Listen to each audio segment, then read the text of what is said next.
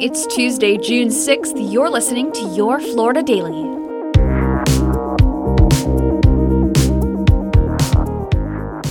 I'm Katrina Scales.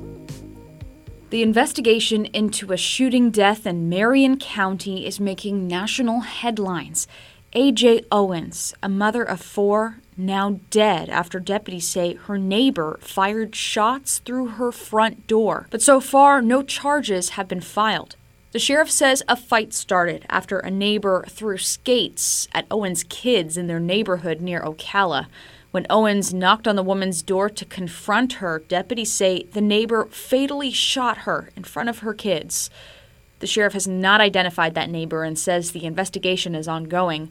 Civil rights attorney Ben Crump is representing Owens' family. Leaders in California are blaming Florida after 36 South American migrants were dropped off in Sacramento over the past few days.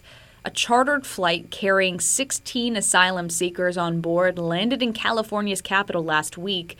The migrants from Venezuela and Colombia told authorities they were promised work if they boarded the plane.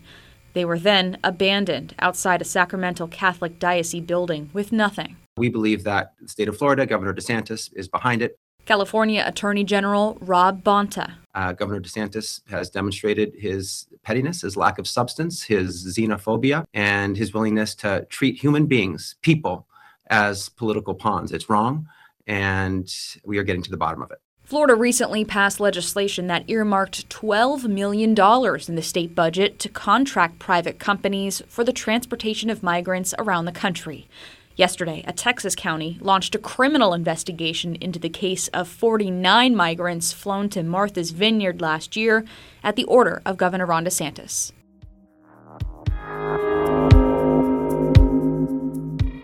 And wildlife officials are keeping a close watch on a bear that's getting a lot of attention in downtown Orlando.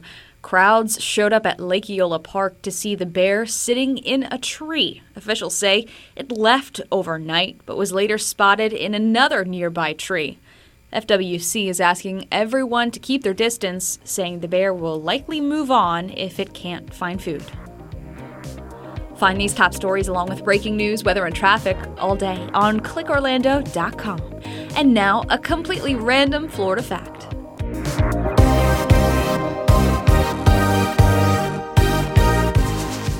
St. Pete is home to the world's largest outdoor shuffleboard court. Might seem like a silly hometown superlative, but back when it opened in 1924, the court was a big sell for affluent tourists and locals.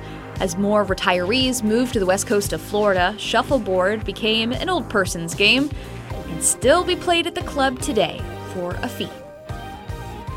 Your Florida Daily is produced by News 6 WKMG in Orlando. I'm Katrina Scales. Make sure to subscribe for new episodes wherever you like to listen.